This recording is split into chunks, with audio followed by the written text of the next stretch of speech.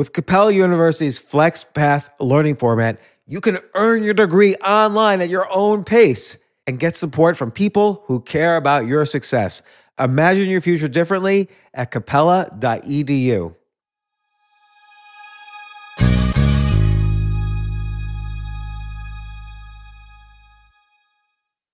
I recently found a podcast. Honestly, this is one of the best resources out there because knowledge is power when it comes to money. So you need resources to help you make money, grow money, and keep money.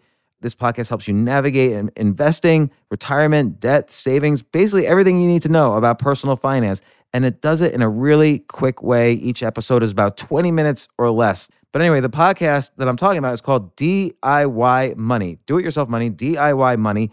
These guys take a fun, it's a real playful and entertaining approach to all things money, and they know what they're talking about. I've known these guys for a decade. They're experts at what they do. This is what they do, and they love it. DIY Money takes listener questions on topics ranging from budgeting, tracking expenses, investing, retirement plans, and again, they cover making it, keeping it, growing it. And they do it also without putting you to sleep, because some of those topics, budgeting, I can't stand listening to, but they make it fun. So do yourself a favor. Check out the DIY Money podcast wherever you get your podcasts. Listen to DIY Money. Check out the DIY Money podcast.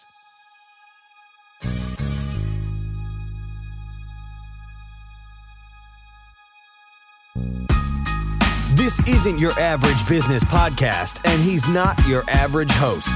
This is the James Altucher Show. Today on the James Altucher Show. This guy is probably, next to Jeff Bezos, probably the world expert on e-commerce.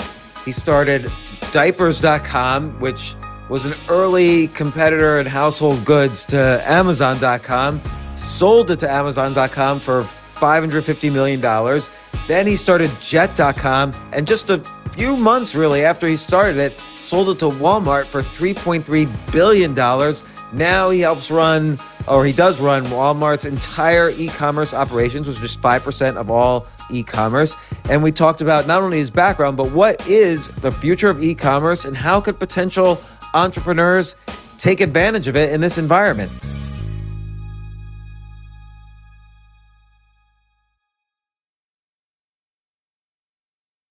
Oh yeah, good sound. Yeah. Good. Okay, great. I do everything on my phone. I actually don't use a computer, so it's always like a challenge. Why don't you use a computer?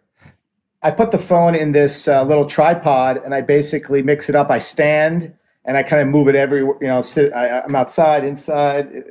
I can just pick up the little light tripod and put it anywhere. Are you good at typing on the phone? I'm not good at typing on the phone. Yeah, I do all the typing. Look at spreadsheets. Look at PowerPoints. Everything. I won't use a computer. For is there like a health reason? Because it's like bad posture and all that? No, just ease. Once you adapt to just phone, you don't need to carry a laptop. You don't need to worry about putting it on a table. I have this like little tripod like this that basically opens up and you can just put it anywhere. So it's so funny because you've built multi-billion-dollar companies just using your phone? I wasn't always. It's probably the last couple of years. Uh-huh. I was like primarily phone, and I still used laptop in certain occasions. And then at some point, a couple of years ago, I just dropped the laptop entirely. So I literally do nothing except for the extreme, like where I just can't do it on the phone, like something like this. I bet that's a more relaxing life. Like I kind of default to just once I'm on my desktop, I'm surfing all over the place. There's too many things that you enter into this virtual world once you have this big screen. I agree. I agree. Also, it's just not as flexible. Like when you put the phone on a stand and you stand up, you can literally stand anywhere. Yeah. You just go outside, inside, downstairs, upstairs. And, in the office, back in the day when we went to the office, I didn't have an office. So it was easier to just carry a phone around and sit wherever rather than carry a laptop around. Yeah. So was that you didn't have an office at jet.com or at diapers.com? Yeah. Never? Yeah, never, not at Jet or Walmart. At diapers.com I did. I shared one with Vinny, my co-founder. Yeah. We were best friends, and that was fun. But no, since then, no. So basically, you kind of have both a traditional path and an untraditional path. Like you did the whole banking thing for a while, and then you were like, "Hey, I gotta get involved in this internet stuff, this entrepreneurship stuff." And just to summarize, you started the Pit, sold that to Topps, which is I always think of as the baseball card company, but I Yep. know it's much more. And then diapers.com. I remember at the time I knew someone who worked there from the beginning. Actually, like if I said her name, you would know, but I completely forget her name now. Okay. And then you sold that to Amazon for 580 million, and you started Jet.com, which was was a potential competitor to Amazon, and you sold that for 3.3 billion to Walmart. Walmart has since more than doubled their e-commerce sales. You're in charge of Walmart's e-commerce. And let's go from the beginning. Why'd you go into banking? Yeah, so I didn't really have much of a choice graduating from college. I graduated back in 1993. Now, I had always been an entrepreneur growing up. Like in high school and grammar school, I did every entrepreneurial business that you could possibly think of as a kid, from car washing, newspapers, baseball card company, lemonade stand when I was a really little, to charging a nickel when I was 4 years old by creating these little like Casper the Friendly Ghost videos. Like it's always been in my DNA. I wanted to be a farmer when I was a kid because they grow stuff from nothing. I had no idea that's really what entrepreneurship is, but that was like what I wanted to be and what I wanted to do. So I was sort of born that way and loved it. But, I didn't know like how to get involved in startups back in 93. It wasn't really a thing so much. People, went into law or banking, as did many of my friends. And I always had a fascination with stocks. I started reading books on stocks and derivatives and stock options when I was in middle school. And I just loved it. I thought it was like so fun. I was sort of more math than English. So I liked the math component of it.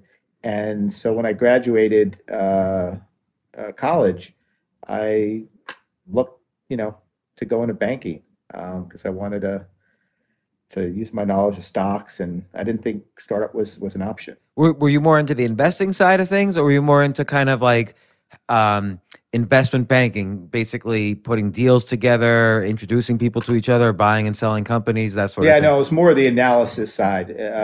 Eventually, it turned into a new field at the time called financial risk management, where there was a new department that was analyzing the financial risks that the banks were taking, in stocks and currencies and derivatives and things, and assessing that risk. And that's something that I enjoyed. There was a lot of modeling and statistics, and I attempted to get my master's in statistics at that time. Didn't finish, but and then look what happened a few years after you left banking. The entire financial system collapsed because they didn't model risk correctly. Yeah, no, that's why it became a thing in the late 90s. It was kind of a hot profession at the time. Yeah, and I want to talk about e-commerce, where it's going, what you've done with it, and everything. But I am intrigued by this concept of risk, because I think for both investing and entrepreneurship, the main job is reducing risk. But at the same time, like you saw in your investment in your banking career, it's like what Nassim Taleb says: it's almost impossible to truly manage risk. There's always this black swan effect and this tendency to be fooled by randomness. Yeah, that's why it's really important to model scenarios. If you look at historical data and do, more basic statistical analysis, you're going to be wrong going forward. And so the best way to do it is really to scenario plan and think about what's possible and try and apply probabilities to those scenarios. But using, standard deviation of historical moves and things doesn't typically work well. It's useless. Yeah. Because also, like, if people figure out a statistically significant play in the markets, a lot of people will figure it out, and it'll just get arbed away. That's right. So, are you into poker? I've definitely played poker. Yeah. Because the scenario analysis combined with probabilities is a good. Yeah. No, I love it. I grew up near Atlantic City and spent some time card counting down in the casinos down there as a kid. We used to sneak in high school and card count. That was fun. We used to like train during the summer. So yeah, similar kind of thing. And it's only still a very small edge when you card count, right? It's like 51% instead of 49%. Yeah, and not even that would be great. It's like 50.4, 50.5 best. Yeah. But that's enough. If you keep playing, you're gonna win. And there's some fun in just knowing you have a mathematical advantage. Yeah. That was the fun as being a kid anyway. Well, and we'll get to this, but it reminds me in some sense of how you modeled the business model of Jet.com, but we'll get to that in a second. The Pit, I actually didn't know about the Pit before I was preparing for this. Was this collectible like stock exchange? Exactly. It was basically we use baseball cards as a proxy for the athlete, so we can create a legalized stock market so that people were buying and selling trading cards, but they never actually took delivery. So we had, market makers, we had a ticker tape, we had, price graphs and things, and people could go in and buy 100 Michael Jordan rookies and hold on to them in their account. And if it went up, they could sell it. And it was basically, a stock market for sports players, which was, I did it with my two best friends at the time. And it was just sort of one of these passion plays, like so fun to think about, being able to trade sports players like stock. And what was the trigger? So you were a banker, and then you started thinking, I always really like collecting baseball cards. And then what happened? Like, were you scared to leave and start the Pit? Like, did you do both simultaneously? Yeah, no, I was making really good money. I was at the top of my profession. I was executive vice president at like 28 years old. I mean, my career couldn't have been going any better. And I really, thought about like, is this what I want to do for the next 10, 20 years? I'm doing well, but do I love it? Do I have a passion for it? And this is kind of in the late 90s when tech really started to take off, and all these tech companies and the startup idea and everything. And I basically knew that that's what I needed to do. I needed to get into the startup world, that I was an entrepreneur. Were you getting anxious, like looking at all these .coms start up and go public a few months later, and people making like $1 billion and then disappearing? And yeah, absolutely. Did you think about starting something in the late 90s? That's what I did. That's when I started the Pit in the late 90s. Oh, when did you start the Pit? I started the Pit, I think it was 99. Yeah. And so then you're building it up still, and the .com bust happened. 2000. Maybe it was 2000. Sorry. It was right before the bust. It was probably 6 months before, in 2000, the market crashed, because we were trying to raise money right after the market crash, and it was like not going to happen. But so it was right before that. But it was a pretty risky move. Basically, me and two friends just quit our jobs and started the business. We had, no money at the time and didn't know where we were going to get funding. And we managed to pull together, about 60 angel investors to get our first $5 million. Wow. And that was possible then. Like in 1999, it was everybody wanted to get in, and exactly. They saw you having worked at a bank, so maybe this is an easy IPO or something. And so people probably were willing to just like write a check. Yeah, that's basically what happened. It was a bunch of 25s, 50s, and 100s that we kind of cobbled together to raise the $5 million. It had a lot of fun doing it. And then after the market crashed, the venture market had pretty much dried up, and Topps really liked what we were doing, and liked the stock market that we had created.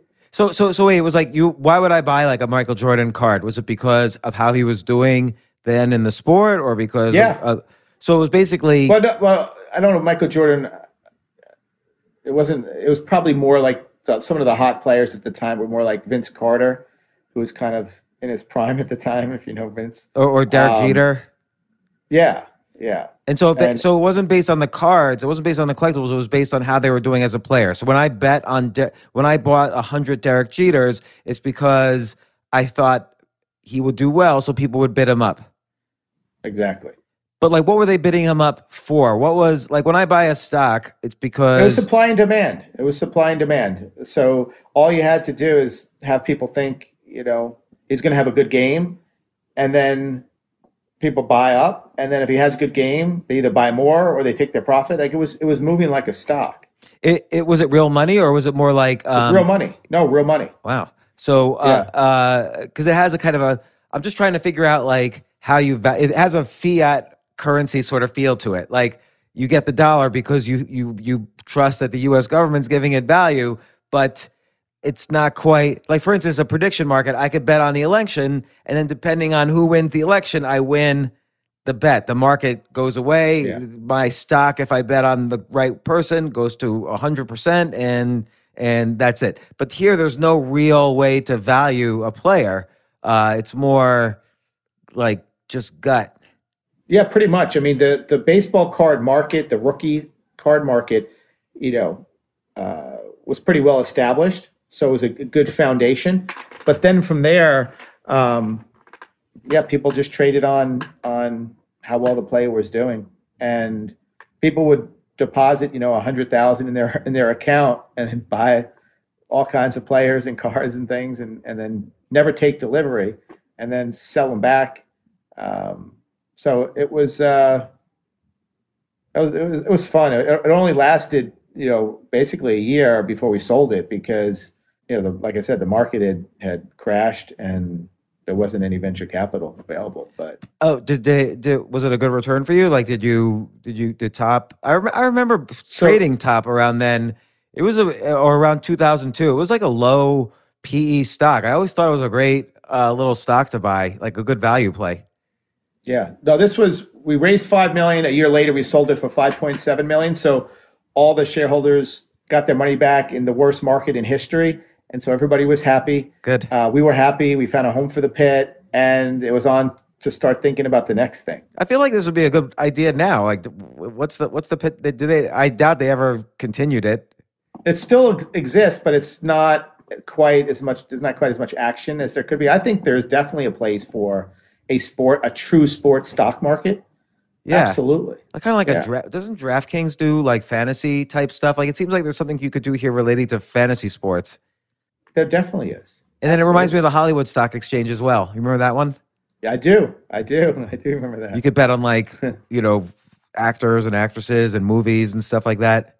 Yep, I remember that. Yeah. So what can you do now? I feel like, because again, you sort of were not quite in the collectible space. It was more like prediction market / fantasy. I feel like there's something there. I don't know. I agree. Yeah. I agree. I got some ideas, but too many ideas and not enough time. Yeah. Yeah. So then you went into, it's not like, this is always an interesting thing. Like, obviously you were interested in sports and collectibles and baseball cards. You mentioned as a kid, you would get baseball cards or trade them or whatever. So this was an interest, and you combined it with what was going on in the entrepreneurial world at the time, which was tech and .com. But your next play, diapers.com, it's not like you were obsessed with diapers. Like, what kind of triggered this? Unless you were obsessed with diapers. I did have a baby at the time, so I was obsessed with changing them, but that's a side point.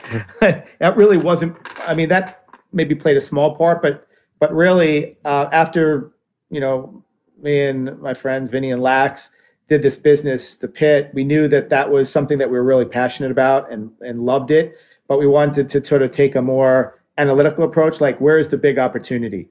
And so we basically just would search on Google keywords to see how many times they were searched. And I remember one day searching diapers, and it came up, and it was like 200,000 times a month it was searched on Google. And I thought, that's interesting.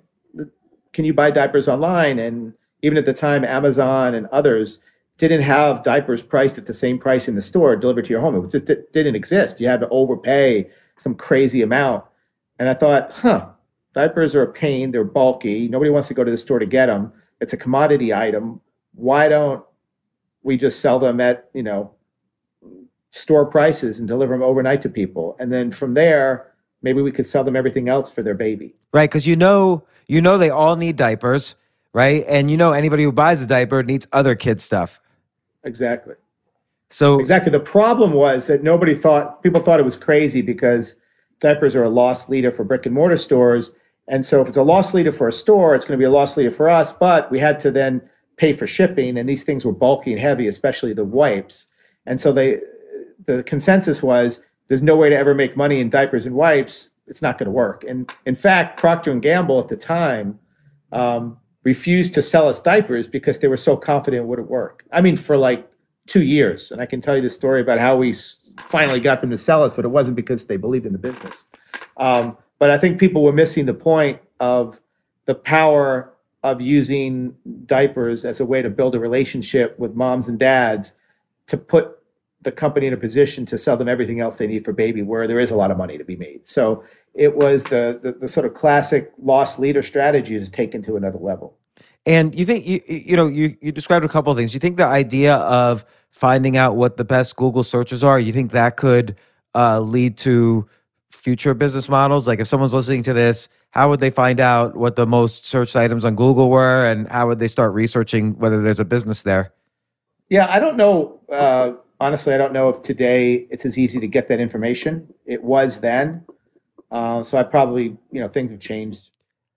I guess there are sites like Jungle Scout where you can find out what's the most popular Amazon items, and there's various tools to find out what the most popular items on Shopify are, but these are already being sold. I mean, Amazon basically sells everything. I think at the end of the day, a lot of people had the same idea for selling, diapers online.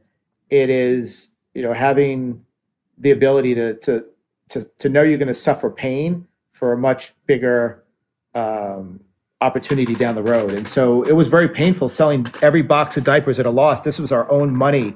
We would basically, go to the wholesale clubs, Costco, Sam's Club, BJ's, and buy these diapers and then sell them at a loss. That was painful. So anybody thinks it's like easy, like any big opportunity, you just do it, sell it, make money. It doesn't work like that. Typically, if you're going to do something big and bold and innovative, there's going to be some pain up front that you're going to have to suffer, and you have to have the belief and the fortitude to kind of stick with it and see the vision all the way through, which is what we did, but very painful.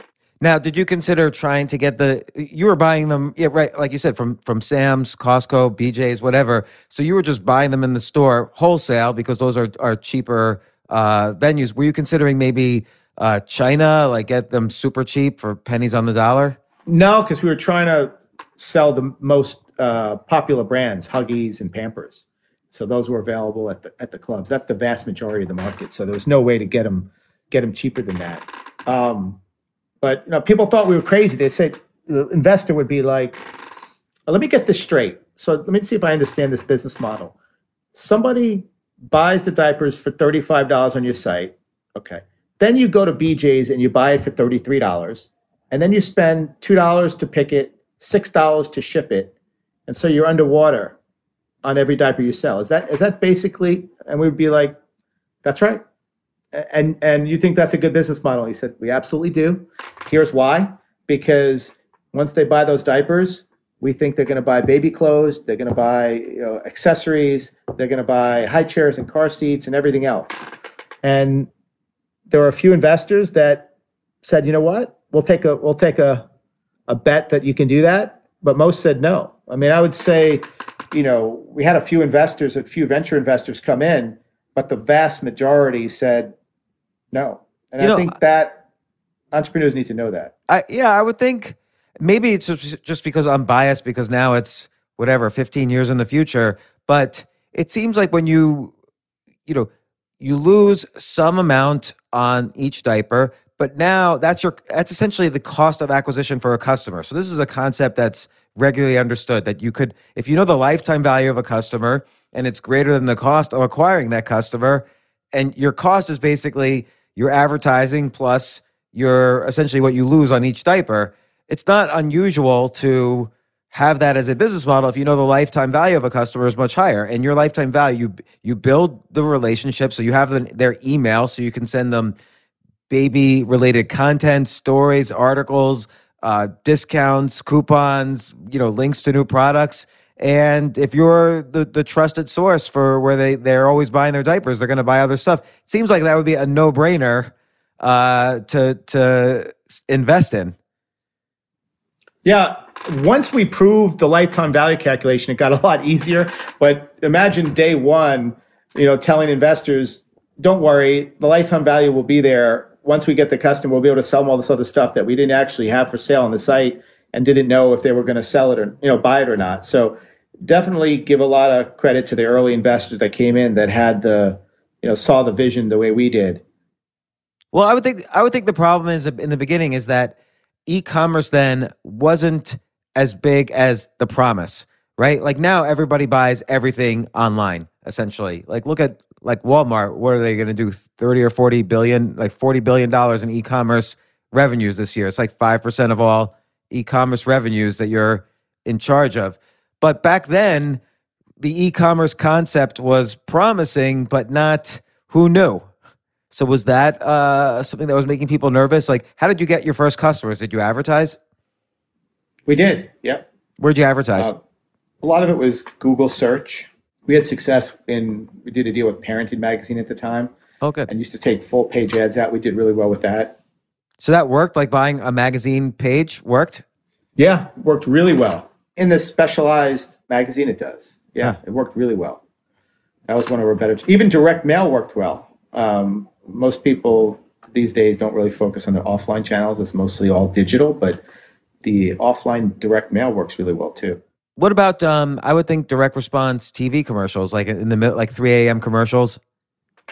Yeah, we did a little bit of that. Wasn't as successful, but I think maybe we could have been if we really focused on it. Uh-huh. And so what was happening? So for year one, did you see it growing? Were you excited? Like when was that point was there a point where you were like, ugh, this is such a horrible idea? Or was it like, boom, out the gates? No, it was the first year we did, $2.5 million of sales. That's good. And I think we did 11 million and then maybe 35, 90. So it was sort of a little bit of a hockey stick there. Like it started to really get momentum in the first few years there. But it was still painful because we had been self-funding it. And again, up through 11 million, the first 11 million in sales, we've been self-funding it. And it was really tough. Yeah. Like, was there ever a point, like here you are, you have like little kids and you're trying to survive. And was there ever a point you were like, oh my God, if this continues another year like this, I'm out of it? No, we never really thought that. We just were thinking positively, like people like the service and we believed in the vision and we just needed to sell it to investors. And we never really questioned whether we could do that. I mean, maybe that was not smart, but I don't know. It's not having a plan B, not having sort of a fallback sometimes is exactly what you need as an entrepreneur. Yeah. Because once you have the fallback, it becomes easy to take it. And I always put myself in a position where there's no exit. It's billions of body bags. That's it. And so during this time though, were you starting to see, like, how were you measuring your own risk here? Like, were you starting to see lifetime value per customer go up? Like, was the model working? Yeah. So we were tracking cohorts, the new people that came in and watching their repeat rate and how they came back. And we were really impressed with the cohort behavior. Like once people used it once, a large percentage of them came back and kept ordering. So we knew that we had the customer, like this was working. Like we didn't have to spend more marketing dollars to get them to continue to buy. They were buying. And the net promoter score was in the 70s. They loved it. What does that mean, net promoter score? Net promoter score is a simple question that a lot of B2C companies ask their customer, which is on a scale of 0 to 10, how likely would you be to refer this business to a friend? 10 being, a super promoter, and 9 of the 10s are promoters. And then if you give a 0 to 6, it's considered a detractor. You take the percentage of promoters and subtract the percentage of detractors, and that's what they call the net promoter score. And so if you have a net promoter score, call it 75, it means you have, let's say, 80% 9s and 10s and 5% 0 to 6. So that when you net them, you get 75. So a score in the mid 70s is incredible. I mean, to have 80% of people give you 9s and 10s when asked whether you'd refer this to a friend is very strong. So we had a great net promoter score. We had great repeat rates. Customers loved the site. We just had to get them to buy other stuff. And we started adding new categories. And little by little, you can start to see that people were, in fact, open to buying things other than diapers and wipes and baby formula on the website. Were you getting profitable? Were you profitable in the 11 million year? Not at all. 35 million year? Not at all. In the $500 million year, yeah. How many years into the business was that? So let's see, 2, 11, 35, 90, 180, 3 something. I think it was about 7 years in. So at that point, you were profitable though, the 500 million. We got profitable, yeah. And so, no, was there ever a point where you were able to say, okay, we're massively profitable, we're making $500 million in revenues, I'm going to pay myself $5 million? Well, that was the profitable was after we sold it. So we sold it when it was about 300 million in revenue. So no, at that point, were you worried that Amazon could just get into that category and crush you? Well, they did get into the category, and they did get really aggressive. They sold diapers for 30% off. But even with that, Amazon selling diapers at 30% off, it slowed our growth a little bit, but we were still growing nicely. And I think maybe that was one of the reasons why they wanted to acquire us, because they realized, wow, this is a real brand. It's not just about price. Like diapers.com was just moms and dads loved it. And so what happened? Did they call you up and say, hey, Jeff Bezos wants to meet you? It wasn't exactly like that, but yeah, I mean, we just got to know the company, and yeah, they made an offer. Like, did Jeff Bezos and you hang out, and Jeff said, yeah, we want this? It was not. He didn't make the deal himself. It was one of his directs. And then you obviously were an Amazon employee, and for 2.5 years, you were continuing to run diapers.com.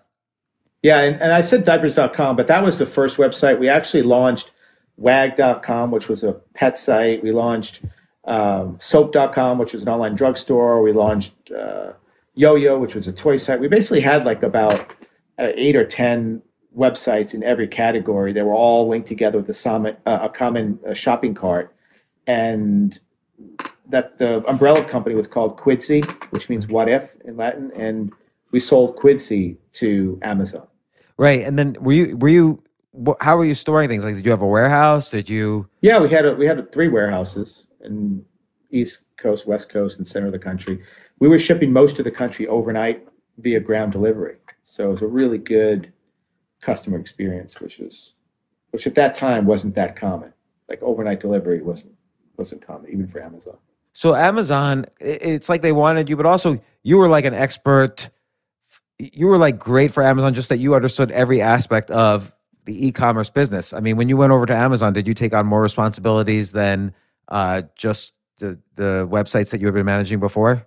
No, it was different than the Walmart deal. We basically continued to just manage Quidsi. We weren't really brought into the mothership. And after you sold it, I mean, you sold it for 580 million or so, 585 million. 550, yeah. 550. And at that point, you have enough money. Did you consider, I kind of want to just quit? After leaving Amazon, you mean? No, after selling diapers.com. Like, here you put in all these years, and like finally this was the big hit. Yeah.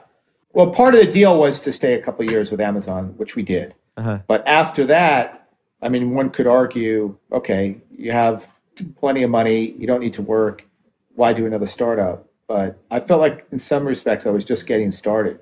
You know, like I got to the entrepreneurial game sort of late relative to some of the kids these days that start early 20s. You know, I was, approaching 30 when I did my first startup. So I felt a little late to the game. I felt like I had a lot of passion for creating something, startup from scratch, and learned a ton at the pit, learned even more at diapers, and was sort of ready to do it again. Yeah. And then what did you learn at Amazon? Because I can imagine between the diapers experience and then spending 2 or 3 years at Amazon, you were probably like the world's expert on e-commerce. I don't know about that, but I definitely, felt like there weren't that many people that were actually hands-on in all the elements of e-commerce. So whether it be supply chain, merchandising, even accounting, like we did everything ourselves. So we bought the product, we negotiated with the vendors, we set up the warehouses, we picked stuff in the warehouse, we shipped stuff out, we negotiated with the carriers. We did all the marketing, the search engine stuff, the accounting, so we really knew every little aspect of e-commerce, and having done it. I think these days, people join e-commerce companies, they don't really have the same opportunity because you're joining an established company and you probably work in one area, merchandising or supply chain or more, and you get to know that area pretty well. But there's something unique about, having to do it all, every aspect of a business yourself. And so when you were at Amazon, what changed for you? Like, that's why I was curious, like, did you learn additional things about e-commerce at Amazon, or additional things about running a large company, or what impressed you about Amazon? Like, what did you take with you when you left? Yeah, no, learned a ton there. It's sort of like you have a certain view of the world of e-commerce. You start something from scratch, you build it, you get it to a good place, and you've learned all these things, and then you have this alternative world that you get to see of like another e-commerce company that did the same thing, started from scratch and built up, and they use different terminology. They thought about things differently. They learned things that we hadn't learned yet, and just putting together the knowledge of what we had learned combined with what they had learned, became a great platform to kind of go do this again.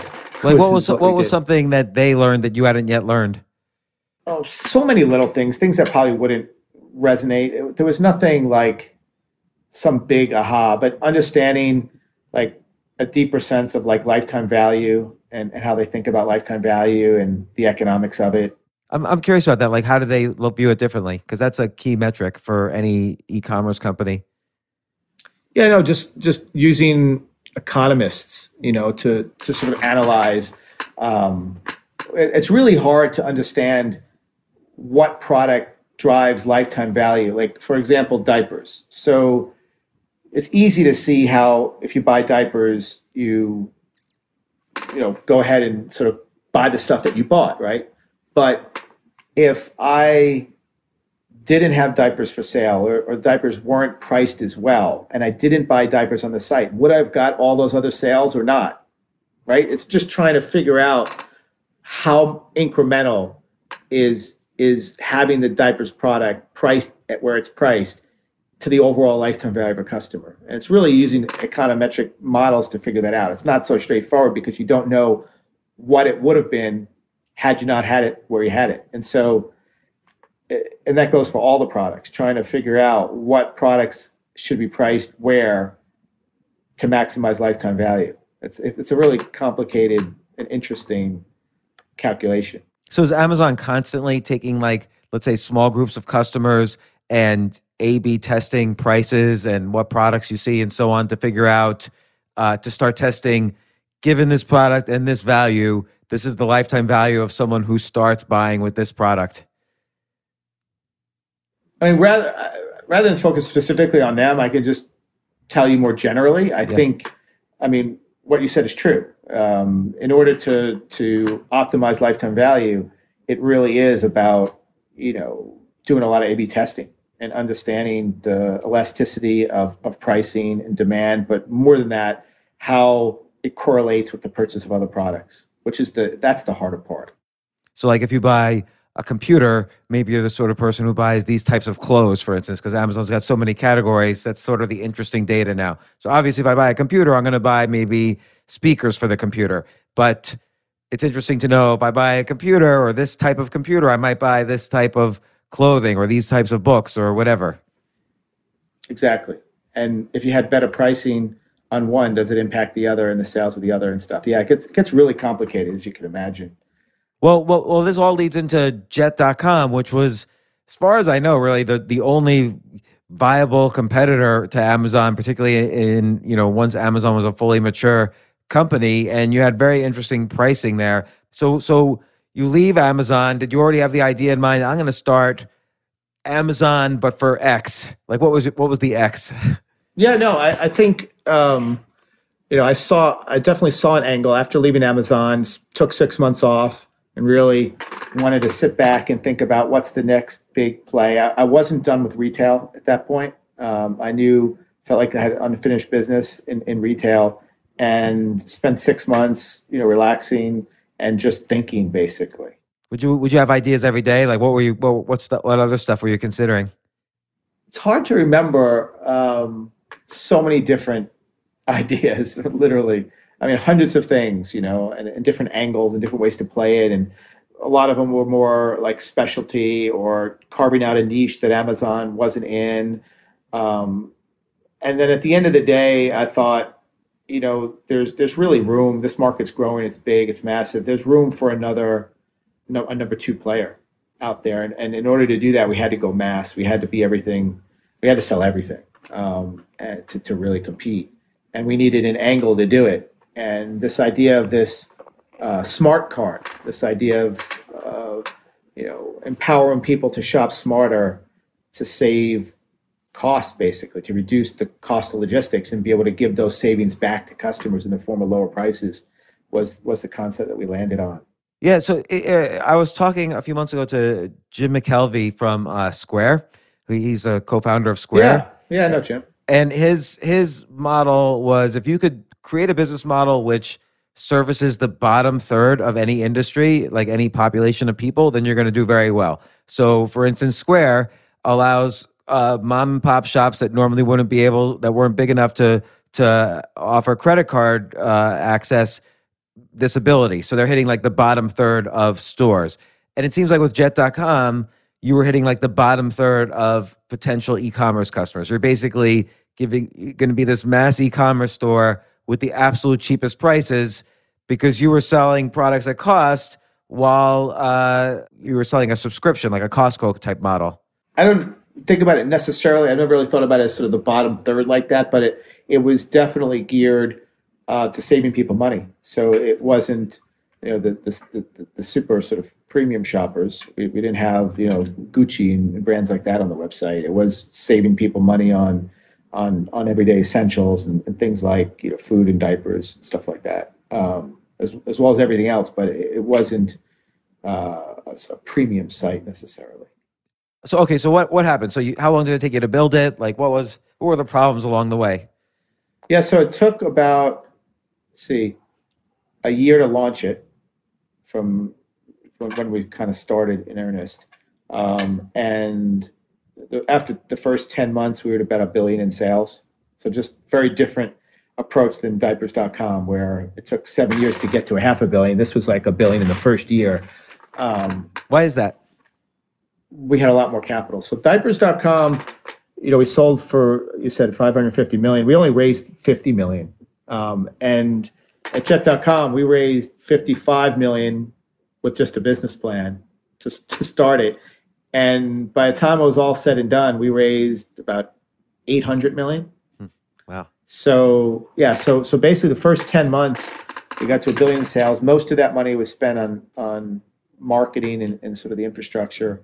And then we sold it, within the next, 6 months or so after that. So the start to finish, it was a little over 2 years, I guess. I would think Jet.com would be harder to raise money for than diapers.com, because at least when you walk in to a VC, you're going to say, yeah, we're going to basically create an online store that sells everything. And they're going to say, well, doesn't that already exist? Don't you already work there? Yeah. I would not disagree with you. I think if diapers.com had been later, it wasn't, as early in the days of the internet, had been later, where companies were raising a lot more money more easily, I think we would have been able to raise a lot of money and create quite a substantial business back then. But it wasn't easy to raise, 50 or 100 million like it is today. It was a totally different world back in, call it 2008, 2009. It was just very different. Today, it's quite common for tech companies to raise 50 or 100 million or hundreds of millions. But Jet.com, though, that seems like it would be hard to raise for, just because Amazon's your competitor. And that's a hard competitor to have. It is, but I think the idea was that the market is massive. There's room for another player, and we had an interesting angle in terms of the business model. Right, like Amazon wasn't going to compete with that. Yeah, and we spent marketing dollars, and we were able to get customers and grow the business. Amazon's a very trusted site, right? Yeah. So you had to convince them, hey, stop doing your normal behavior. We're going to actually change behavior here. You're going to, instead of going to Amazon as your instinctual place to purchase things, we want you to start going to jet.com. Yeah, we didn't look at it that way because the market's so big and growing so fast. We didn't have to take business necessarily away from Amazon, certainly not in the early days. There was billions of dollars up for grabs, even tens of billions up for grabs. So that's what we did. And we spent a lot of money. We did TV.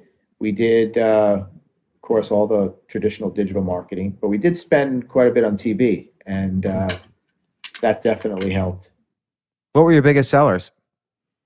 I don't know specific items, but definitely, everyday essentials were a big category. So all the things, all the consumable type products. You also had this interesting pricing model where if people bought items that were all in the same warehouse near them, you would be able to offer discounts on other items in the same warehouse. Exactly. How did that work? You were obviously doing pricing on the fly, and then that seems to me very innovative in the business model, as opposed to, it wasn't just like, hey, get everything at cost and you make money on the subscription. You had this innovative pricing model because you knew you were going to cut costs on shipping. Yeah, that's exactly right. So the marginal cost to ship something, if you have a box of products coming from a single warehouse, and and let's say that box to be shipped out was going to cost you $7, and you said, wait, there's another product in the warehouse that weighs 2 pounds. If we add that to the box, how much is that going to cost to ship? And it adds 10 cents. It's like, oh, that's interesting. That only adds 10 cents to ship, but if it shipped from another warehouse, it'd be another $6, $7. So the idea was to try and expose that to the customers to say, hey, you've built this basket of stuff, you're shipped out of this warehouse. Before you check out, there are a lot of items here that we can give you a discount on because we know the shipping's only 10 cents. If you want to buy something that's not in that warehouse, it's somewhere else, we can't help you. That's like inefficient. So the idea was to try and educate consumers on how to shop in a more efficient way so that the overall cost of delivering product goes down, and then we share it with customers. That was the idea. And so right from the beginning, did you see like this enormous spike every day in revenues? Was like just things going up and up and up? Pretty much, yeah. To get to $1 billion in 10 months, that's pretty much the way it goes. And I never experienced anything like that. It was crazy. Were you ever worried? So it sounds like you were never really worried in this business whether it would do well or not, because it was just exploding in sales. Like at the very least, you knew you'd be able to sell this at some point. Yeah, we didn't have time to even think about that. Honestly, it was trying to keep the wheels on the bus or the wings on the plane as it was flying. It was pretty intense to get to that level of sales and to have that kind of infrastructure built so quickly. But we had hired great people. I think at the end of the day, the lesson here is, we just hired just phenomenally talented people, and we empowered them and let them run, created a culture that inspired them, and hired great people and let them do their thing. So, at the end of the day, ultimately that's what it's all about. It's the people. So you can have the best idea, but if you don't have the right people, forget it. And so it sounds like you weren't as hands-on with every aspect of the business like you were with diapers.com, for instance. Not at all, no. But hired people that were, but yeah, I personally wasn't at all. I was spend at least half my time just raising money because it was so short a period of time. In an environment like that where you're losing money on a lot of these transactions, I think there was one article about you guys where they bought $500 worth of goods or $200 worth of goods, and they figured you lost an additional $200 on that transaction. So you're losing money on several transactions, and investors know this. So was there ever an opportunity for them to kind of sense that you're about to run out of money and they could hold this over you and do a good deal for themselves? Or you always tried to create an auction environment for investors? You just have to have enough investors. So there were definitely investors that played that game and they missed out because we had other investors. But that's always a risky strategy on both sides.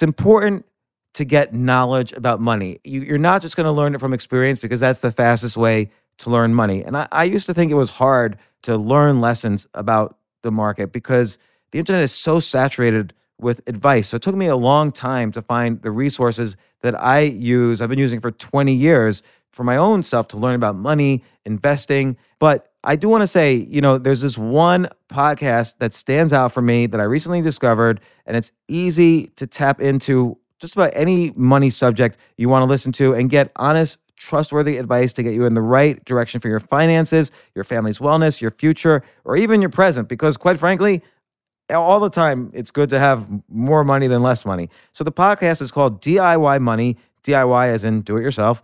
It's on Apple Podcasts, Spotify, everywhere else you get your podcasts. If you have your phone by you, you could check it out. You could subscribe right now. They've got some great episodes. The most recent episode that I'm looking at is how to deal with finances during this COVID-19 crisis. And if you start listening now, imagine, you're going to get a better relationship with money. Knowledge is power, and this podcast at 20 minutes an episode is just a fast way to learn about all the different aspects of money, whether it's about investing, retirement, budgeting, taxes, whatever. The hosts, Daniel and Quint, they just take a fun and entertaining and playful approach to this stuff, to money, to finance. They know what they're talking about. I've known Quint for a decade, and I trust him, and I trust his financial advice. DIY Money takes listener questions on topics from budgeting to tracking expenses to investing to retirement plans, and they do it, importantly, without putting you to sleep. So do yourself a favor. Check out the DIY Money podcast wherever you get your podcasts. This is more important than ever now that we're in this kind of crisis because of the coronavirus. Stay up to date with good, talented, smart people. Podcasts like this are the best resource for financial information. DIY Money.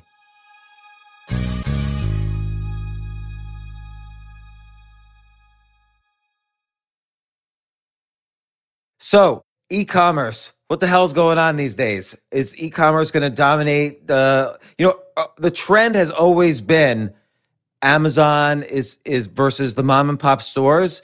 And now that we've become, as a lifestyle, addicted to Amazon or Walmart.com or any of these big e-commerce players, what's going to happen societally as this evolves? I mean, I think you're seeing it happen now. We've pulled forward probably 3 years of e-commerce growth due to COVID. Yeah. But I don't think, it's happening faster, but I don't think it changes where we're expected to go even before COVID. That's a good point. Like, would you say COVID was an accelerator, but not necessarily a transformer? It wasn't like anything's new. It's just accelerating trends that were happening. Yeah, and I think everyone was prepared for some point in time where more than 50% of the sales would be done online. So, I don't think anything changed there. It's not like now we think it's going to be 60 or 70%. It's just we're just getting there faster. I mean, one trend that we've seen in e-commerce the past few years is the rise of other trusted commerce sites like Shopify stores, for instance. So people are happy to go to a Shopify store. It used to be people were only happy going to, let's say, Walmart.com or Amazon, and they trusted those sites, even if the prices were a little higher. But now there's Shopify, there's Etsy, there's a lot of players in the space that aren't declining. Do you think Amazon and Walmart increase market share, or does the pie just get bigger for everyone who's in the e-commerce space? I mean, the pie is definitely getting bigger, but both Amazon and Walmart are growing faster than the market. There's going to be winners and losers. There's those that are growing faster than the market and those that are growing slower than the market. And I think we're at a point in time now, and helped by COVID, to sort of flush out the winners from the losers. And where does it all play out? Like, what's the next technological or lifestyle change that happens as the result of this? Like, for instance, will I just start subscribing to everything in my life? Like, every 3 years I'm in a subscription, Amazon Smart Home. So every 3 years I get all new home furnishings.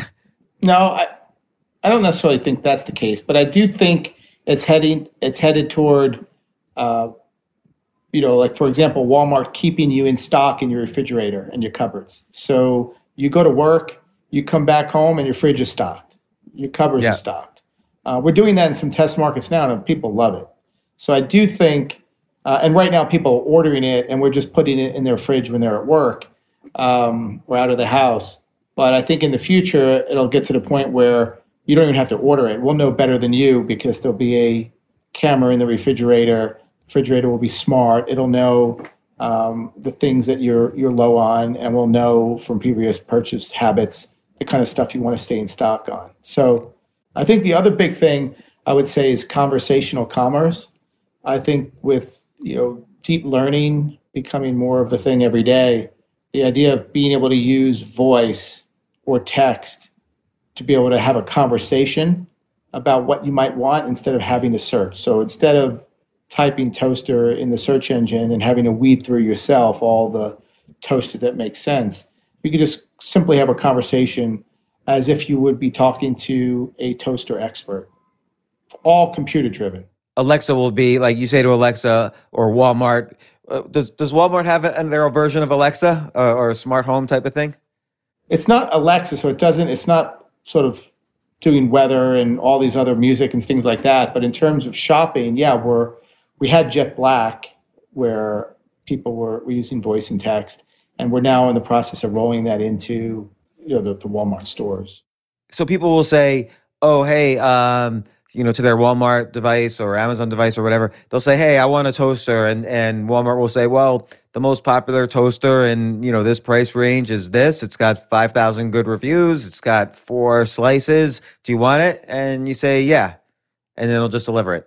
Yeah, even better than that, it'll know you specifically. It'll know you as well as a family member, and it'll be smart enough to be as knowledgeable about toasters as any person you would ever possibly be able to talk to. So it's a combination of the two. It needs to be personalized in that way. It knows sort of the types of price points, the types of brands, whether you like, value brands, mid-range brands, premium brands, where you find value in terms of pricing based on things you've bought before, the color of your kitchen to match the toaster color. Like, you have a family, you probably need a bigger toaster. Like it would just kind of know things. So when it makes the recommendation, it would be more coming at it like an assistant would or a concierge service would. Yeah. So and the funny thing is, it's not like any of this is rocket science. Like the idea of the refrigerator you described earlier, that's kind of been almost bandied around for 20 years, but now all the pieces are really in place to have commerce, fast delivery, sensing of what goods are in the refrigerator. And this type of commerce, this commerce or automated commerce, it seems like that could be in a variety of areas. Like, let's say I have socks, but I happen to make 100,000 steps in these socks. Maybe it says, or maybe it just automatically orders. Now you've been wearing these socks for 100,000 steps. Now you need new socks. Or it could be a variety of areas where, you've shaved, 50 times. Here's a new razor blade, or all these categories. You could just basically put someone to work in each of these categories, and a test project could be find some people who would be willing to just go along with everything and see if their lives are better. Mm-hmm. Yeah, no, absolutely. So what other kinds of innovations in commerce do you think there will be? Like, what about drone delivery? Absolutely. That's coming. And already running some tests now. So yeah, drone delivery is coming. I think, for light packages where the requirement is speed, it works really well. So I think there's a use case for drones. I think there's a use case for autonomous vehicles. Drones and autonomous vehicles are going to make up a large part of how goods are delivered in the future. Another area is augmented reality.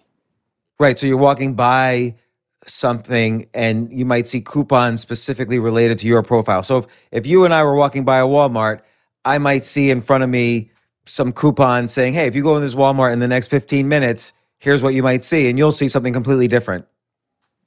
That's right. From a marketing standpoint, then there's you walk into the store and you say, where are the Cheerios? And on the floor is lit up arrows that point exactly to how you get there.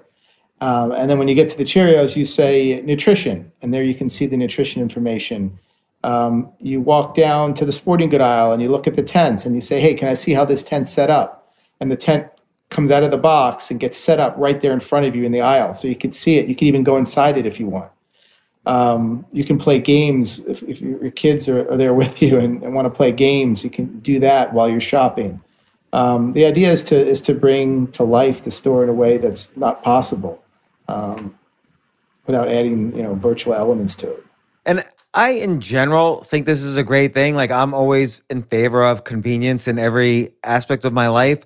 But does any part of this, like, you could think of all these philosophical negatives, like where do the mom and pop stores belong in this? Where do the delivery people deliver? Where are they in this? If there's drones delivering, kind of an Andrew Yang sort of, how do you retrain people for new industries? Are there privacy issues? I really think none of these issues really matter that much. I think the overwhelming majority just want convenience, like me. But is there any issues that are discussed at the highest levels? I mean, workforce of the future is definitely something that we discuss. And, if you just look back through history, though, there's always been new opportunities for human capital, for human labor created with advancements in technology. And so, think about all the people that are driving at Uber and Postmates and Lyft and all these guys. That was all enabled by technology. Right. Those jobs didn't exist before. Just one example, but it happens, and you could point to any point in history where there have been massive advancements in technology. There's not been a massive rise in unemployment. It's been just the opposite. Yeah, and I guess Andrew Yang, in his book, The War Against Normal People, I think is the title, he argues that this time it is in fact different because it's like when we switch from horses to cars, it's like, okay, the people who worked on horses worked on cars. But now if we're switching to automated delivery, there's no other industry that truck drivers, for instance, can just simply jump to. Now, even if you could think of something, there still might be a chance where there's not a clean overlap like in other times.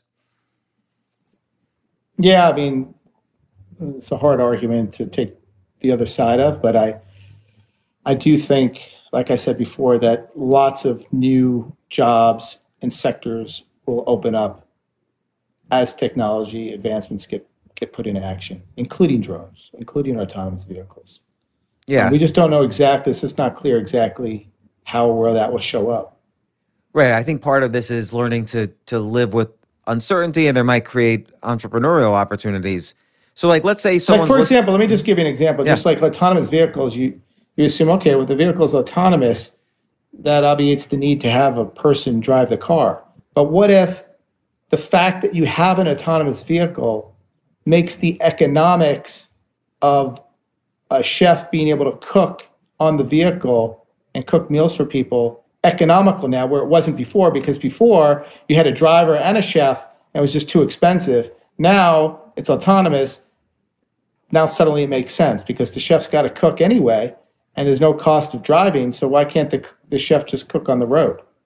Like, that's just thinking about how the advancement, you assume the job goes away, but it creates a new job because there's now a lower cost to deliver cooked food to someone's home. You know what I mean? Like, it's just an example, but I think it's hard to see all those things. Yeah, no, here's another possibility, just thinking about it, is that presumably if you're not limited by the number of skilled truck drivers you can have more trucks on the road and more goods being delivered, and you still need the final mile to have a driver because cities are not self-driving or auto driving in cities is not the same as on highways. So you might need more drivers delivering the final mile. So that might be another thing. But let's say someone's entrepreneurial and they're listening to this and they're thinking, okay, the world's going to be different in terms of e-commerce. And what opportunities do you see for entrepreneurs potentially here? Like beginning ones, advanced ones, well-funded ones with starting from scratch? Entrepreneurs, just generally speaking, you mean like what industry sectors are interesting? Yeah, or in e-commerce specifically, but if there are others that are become interesting because of these changes, that I'm curious. I said all the things that I talked about. I think that's where the puck's going. I think utilizing augmented reality. I think virtual reality too. We didn't talk about that, but that's a little bit further out. but being able to put on a VR headset in your home and be transported to the most idyllic sort of shopping experience you've ever seen before, with music and the way the stuff's laid out is perfect, and you know what I mean. Like you can create some really cool experiences and make it really fun. I think VR, but that's a little bit further out. I think augmented reality. I think utilizing computer vision to be able to pick stuff off the shelf and walk out without having to go through a checkout. That stuff is still room and opportunity there. All the autonomous stuff we talked about, conversational commerce. Still so many opportunities. Yeah, one thing I was thinking of or looking into was live commerce. So there's QVC and home shopping channels and all those things, but you don't really see that happen on YouTube. Imagine if people set up YouTube channels where live they were pitching products, and they got popular for whatever reasons, and that could be an interesting vehicle. I love it. There's a I forget the name of the site in China that does that. It's really popular. I think there's definitely something that's like infusing social commerce, or even just straight video, like you said. I think it's interesting. I think interactive video is another area to really merchandising products in new ways online. What would interactive video look like? There's this company Echo, Yoni Block, that Walmart invested in. It's kind of fascinating. It's almost like choose your own adventure shopping. So you basically, Sofia Vergara is there and says, hey, want to try my jeans? And you're like, yeah. And it's like, okay, how tall are you? And and you ask some questions and things. And then you see the jeans show up, on Sophia or another actor. And it happens in real time, and you can say, okay, we need a top to go with those jeans. And then what do you like? And then you can see the top go on the person. So you can see the jeans with the top. Everything's interactive, you can see it happening in real time. The video is changing to adapt to the things that you've told it. Now, I wonder if there's also opportunities for places like Amazon or Walmart, since they deal with so many aspects of our lives, not just in terms of commerce, but in terms of finance.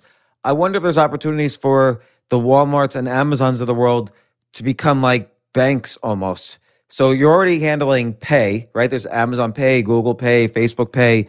A lot of the country, and I'm thinking in terms of your experience with Jet.com, where you're kind of hitting lower priced goods and a slightly different demographic than Amazon. A lot of the country, or 20% of the country, is unbanked. And I wonder if there's a way to kind of handle their banking needs or their cheap medical needs. So, I can go to Walmart right now, for instance, and get my eyes checked without insurance, without it being expensive and so on. Yeah, no, I think that's the big opportunity. We have quite a big financial services business at Walmart now.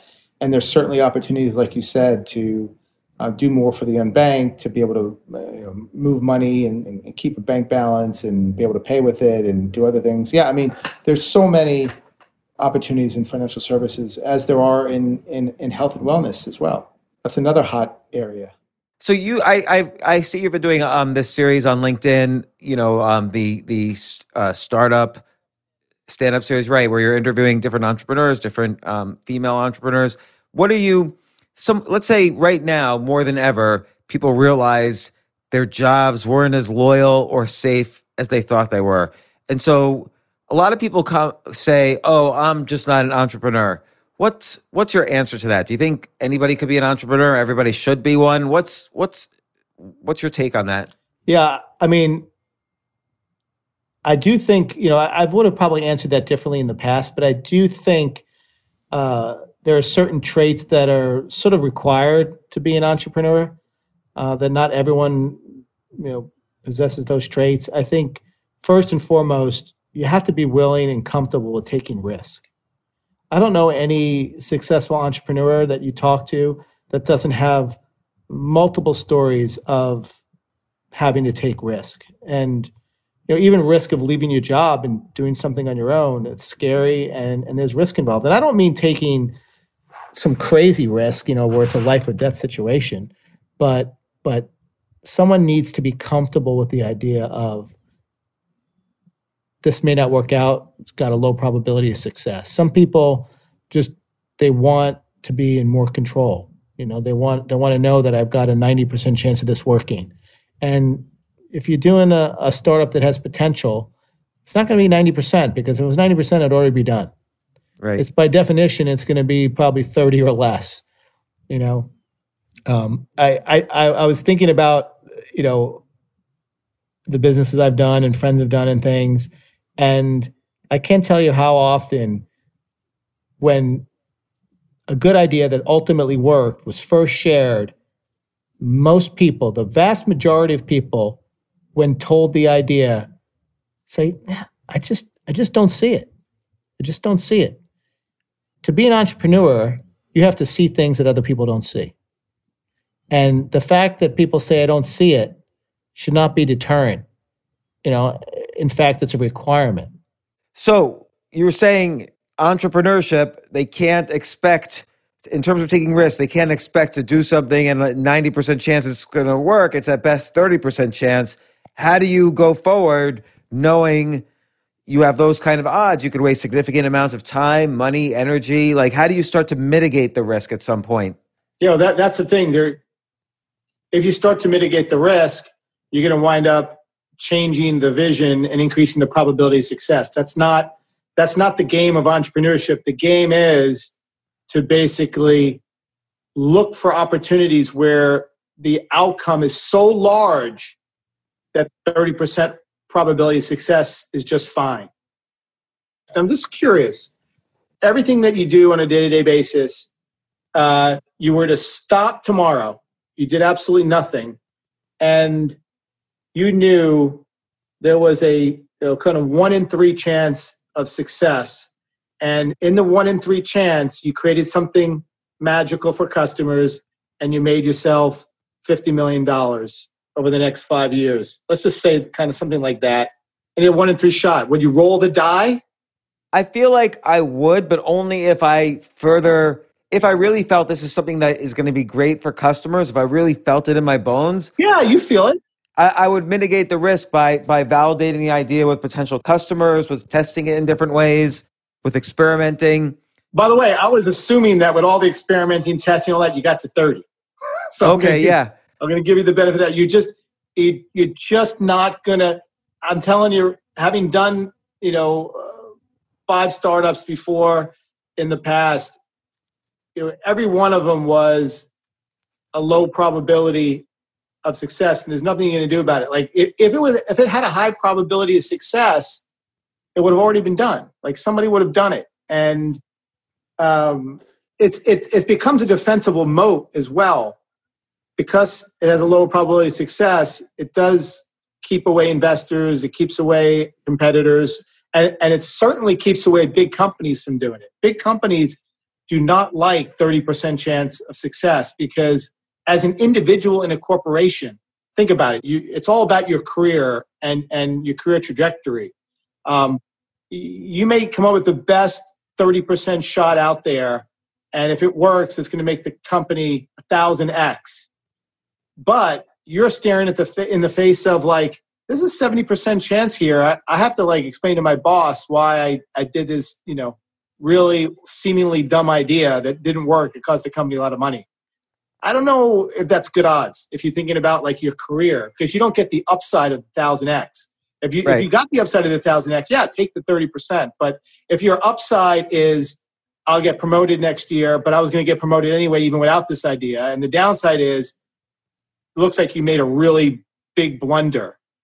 Big companies don't typically have individuals in the company whose risk appetite aligns to what, the company's in the best place of anywhere to take lots of these 30% shots. Think about it. If you had a big company and they were taking hundreds of these 30% shots and each one of them had a big outcome, that portfolio is going to look really good over time.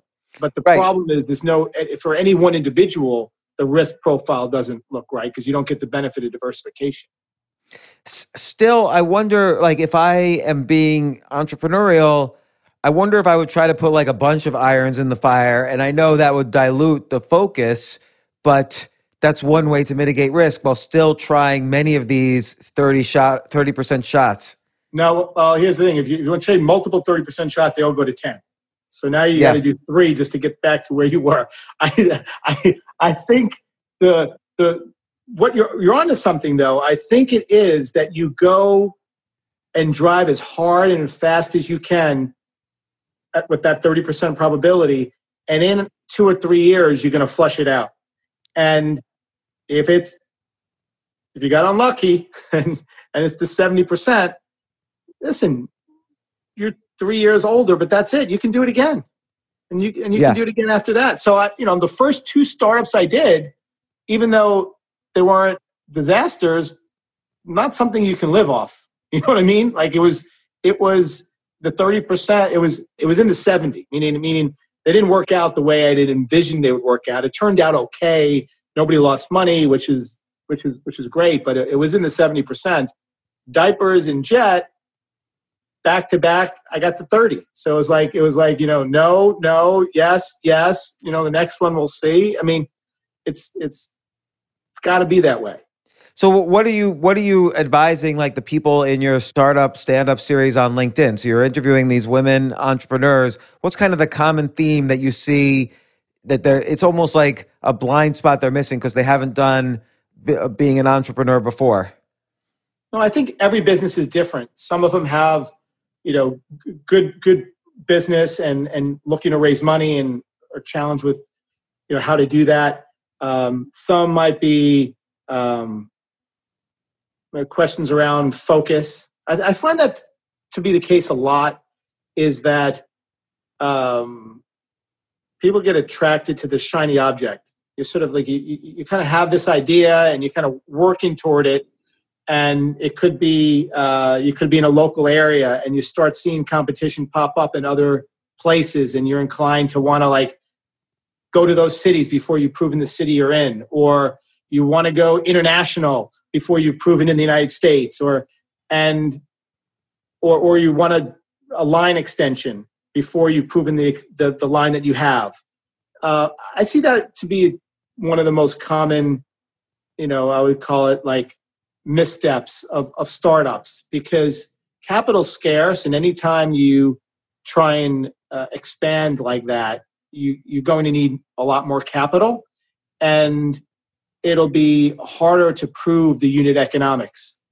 I would say, prove the unit economics in a small test case as you can, where it's big enough to be believable. And then once you prove that, you can go and raise a ton of money. But a lot of people, before they actually prove it in the local place, they move to other places and just compound the problem, because now they need more capital and they don't have enough capital to prove the economics in all the places they decided to go. That's probably at the highest level the most common thing that I see. And this is related to the concept of, and you've written recently about this, innovation. So like what constitutes, how does one play in the innovation space so that you can give yourself the best odds of coming up with a good, unique idea? Okay. First of all, I really don't think it's about the idea. I mean, I think it's important. It depends on how big you want it to be. So it depends. If you are happy, creating a business that you expect to generate cash from and sort of live off in the future, maybe you can create a business that throws off $1 million or $2 million of cash a year. And some people would say, wow, yeah, tell me that. Like, I want that. That sounds amazing. Then you can go and find those sort of niches, those parts of the business world that big companies look at and think is too small to really matter. And there's lots of opportunities, niche opportunities like that. If you're saying, no, that's not what I'm looking to do. I'm looking to create a $1 billion company. I'm looking for the unicorn.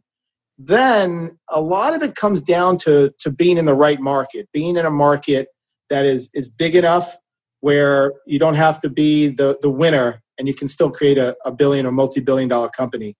And at that point, if you're in the right size market, it comes down to finding a hook, finding something that's a little bit differentiated for the customer, but nothing crazy. It doesn't have to be a crazy idea, just something differentiated. And it's about execution. And it's VCP. I call it VCP. It's vision, capital, people. That's what you need. You need to have the vision, make sure it's clear in your head, and then you need to raise the capital. So you got to be able to do that, you be able to sell it, and then hire great people, build a culture, that foundational, set of core values, and go out and hire and keep motivated great people. And most of the time, it comes down to execution and VCP. Like if you just look at, there's a lot of people attacking the same business, the same sector of the market, and there's winners and losers. And if you look at the winners, they got VCP right. So like in terms of the vision, like where would you look right now? Where do you see kind of like the bubbling up trends that would excite you if you were 25 years old, 30 years old? It depends. Like I was saying, before, that to go after the multi-billion-dollar opportunity, big market, will require a lot of capital. It's probably harder as your first startup to get access to that amount of capital, and you'll be competing with second and third time entrepreneurs. If you've already had some entrepreneurial experience and think you have access to capital, then yeah, there's a lot of big markets to go after: education, healthcare, food, commerce. There's lots of areas. If you're a first-time entrepreneur, and it's unlikely that you're going to get access to more than $1 million to get started, $500,000 to get started, you're probably more in the camp of finding a smaller niche business that you can prove that you can take investor capital, invest it wisely, and create asset value that exceeds what would be a good return on that capital. Give it back to the investors. Show them you started it, were a good steward of capital, and sold it, exit it. Now you're in a position to do the big one. So I wouldn't recommend, as a first time somebody in the mid 20s to jump right into the multi-billion dollar. I mean, it's been done, and some people have done it, but you're not talking 30% at that point. You're talking 5%, 2%, right. 3%. And then, yeah, if enough people do it, somebody's going to hit it. But I wouldn't want to see the real odds of first time entrepreneur, out of the gate going for a multi-billion dollar exit, with a few years of work experience. That's not, again, but hey, like, who am I? I mean, sometimes, even a few percent, I mean, not a bad way to spend your mid-20s. Yeah. With a few percent shot of a home run, right? So maybe I take that back. Maybe if you've got the risk appetite for it, and you're okay to spend 3 years of your life, just killing yourself, have it not work, and then get the next idea and go right back at it again. I guess that could work. I guess you can take a lot of shots if you start in your mid-20s.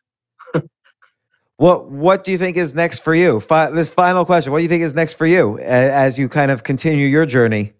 I mean, listen, I'm still at Walmart. I've been there 4 years now. It's been a great journey, having a lot of fun. I think we're doing great stuff with customer, innovating and stuff. I'm not going to do it forever, but right now I'm having fun. I originally, people know I signed up to 5 years.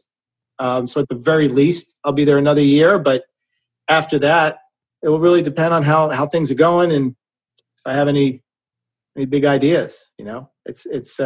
But I'm happy there at Walmart, and I could see being there longer than 5 years, and I could not. It really depends on lots of factors. Well, Marc Lore, you've been on the frontier of e-commerce practically for the past 20 years or 15 years, and you're also have great columns on LinkedIn, particularly in addition to your startup, stand-up interviews you're doing with entrepreneurs. You've given a lot of insights into entrepreneurship, e-commerce, the future of e-commerce. Thanks so much for coming on the podcast. Sorry we had some technical difficulties, but this was great, and I learned a lot. Thanks, James. I did too. Great questions. Yeah, thank you. Take care.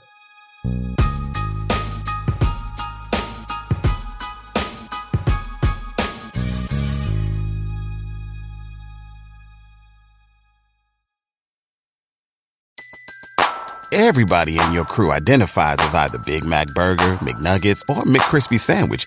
But you're the Filet-O-Fish Sandwich all day. That crispy fish, that savory tartar sauce, that melty cheese, that pillowy bun. Yeah, you get it. Every time. And if you love the Filet-O-Fish, right now you can catch 2 of the classics you love for just $6. Limited time only. Price and participation may vary. Cannot be combined with any other offer. Single item at regular price. Ba-da-ba-ba-ba.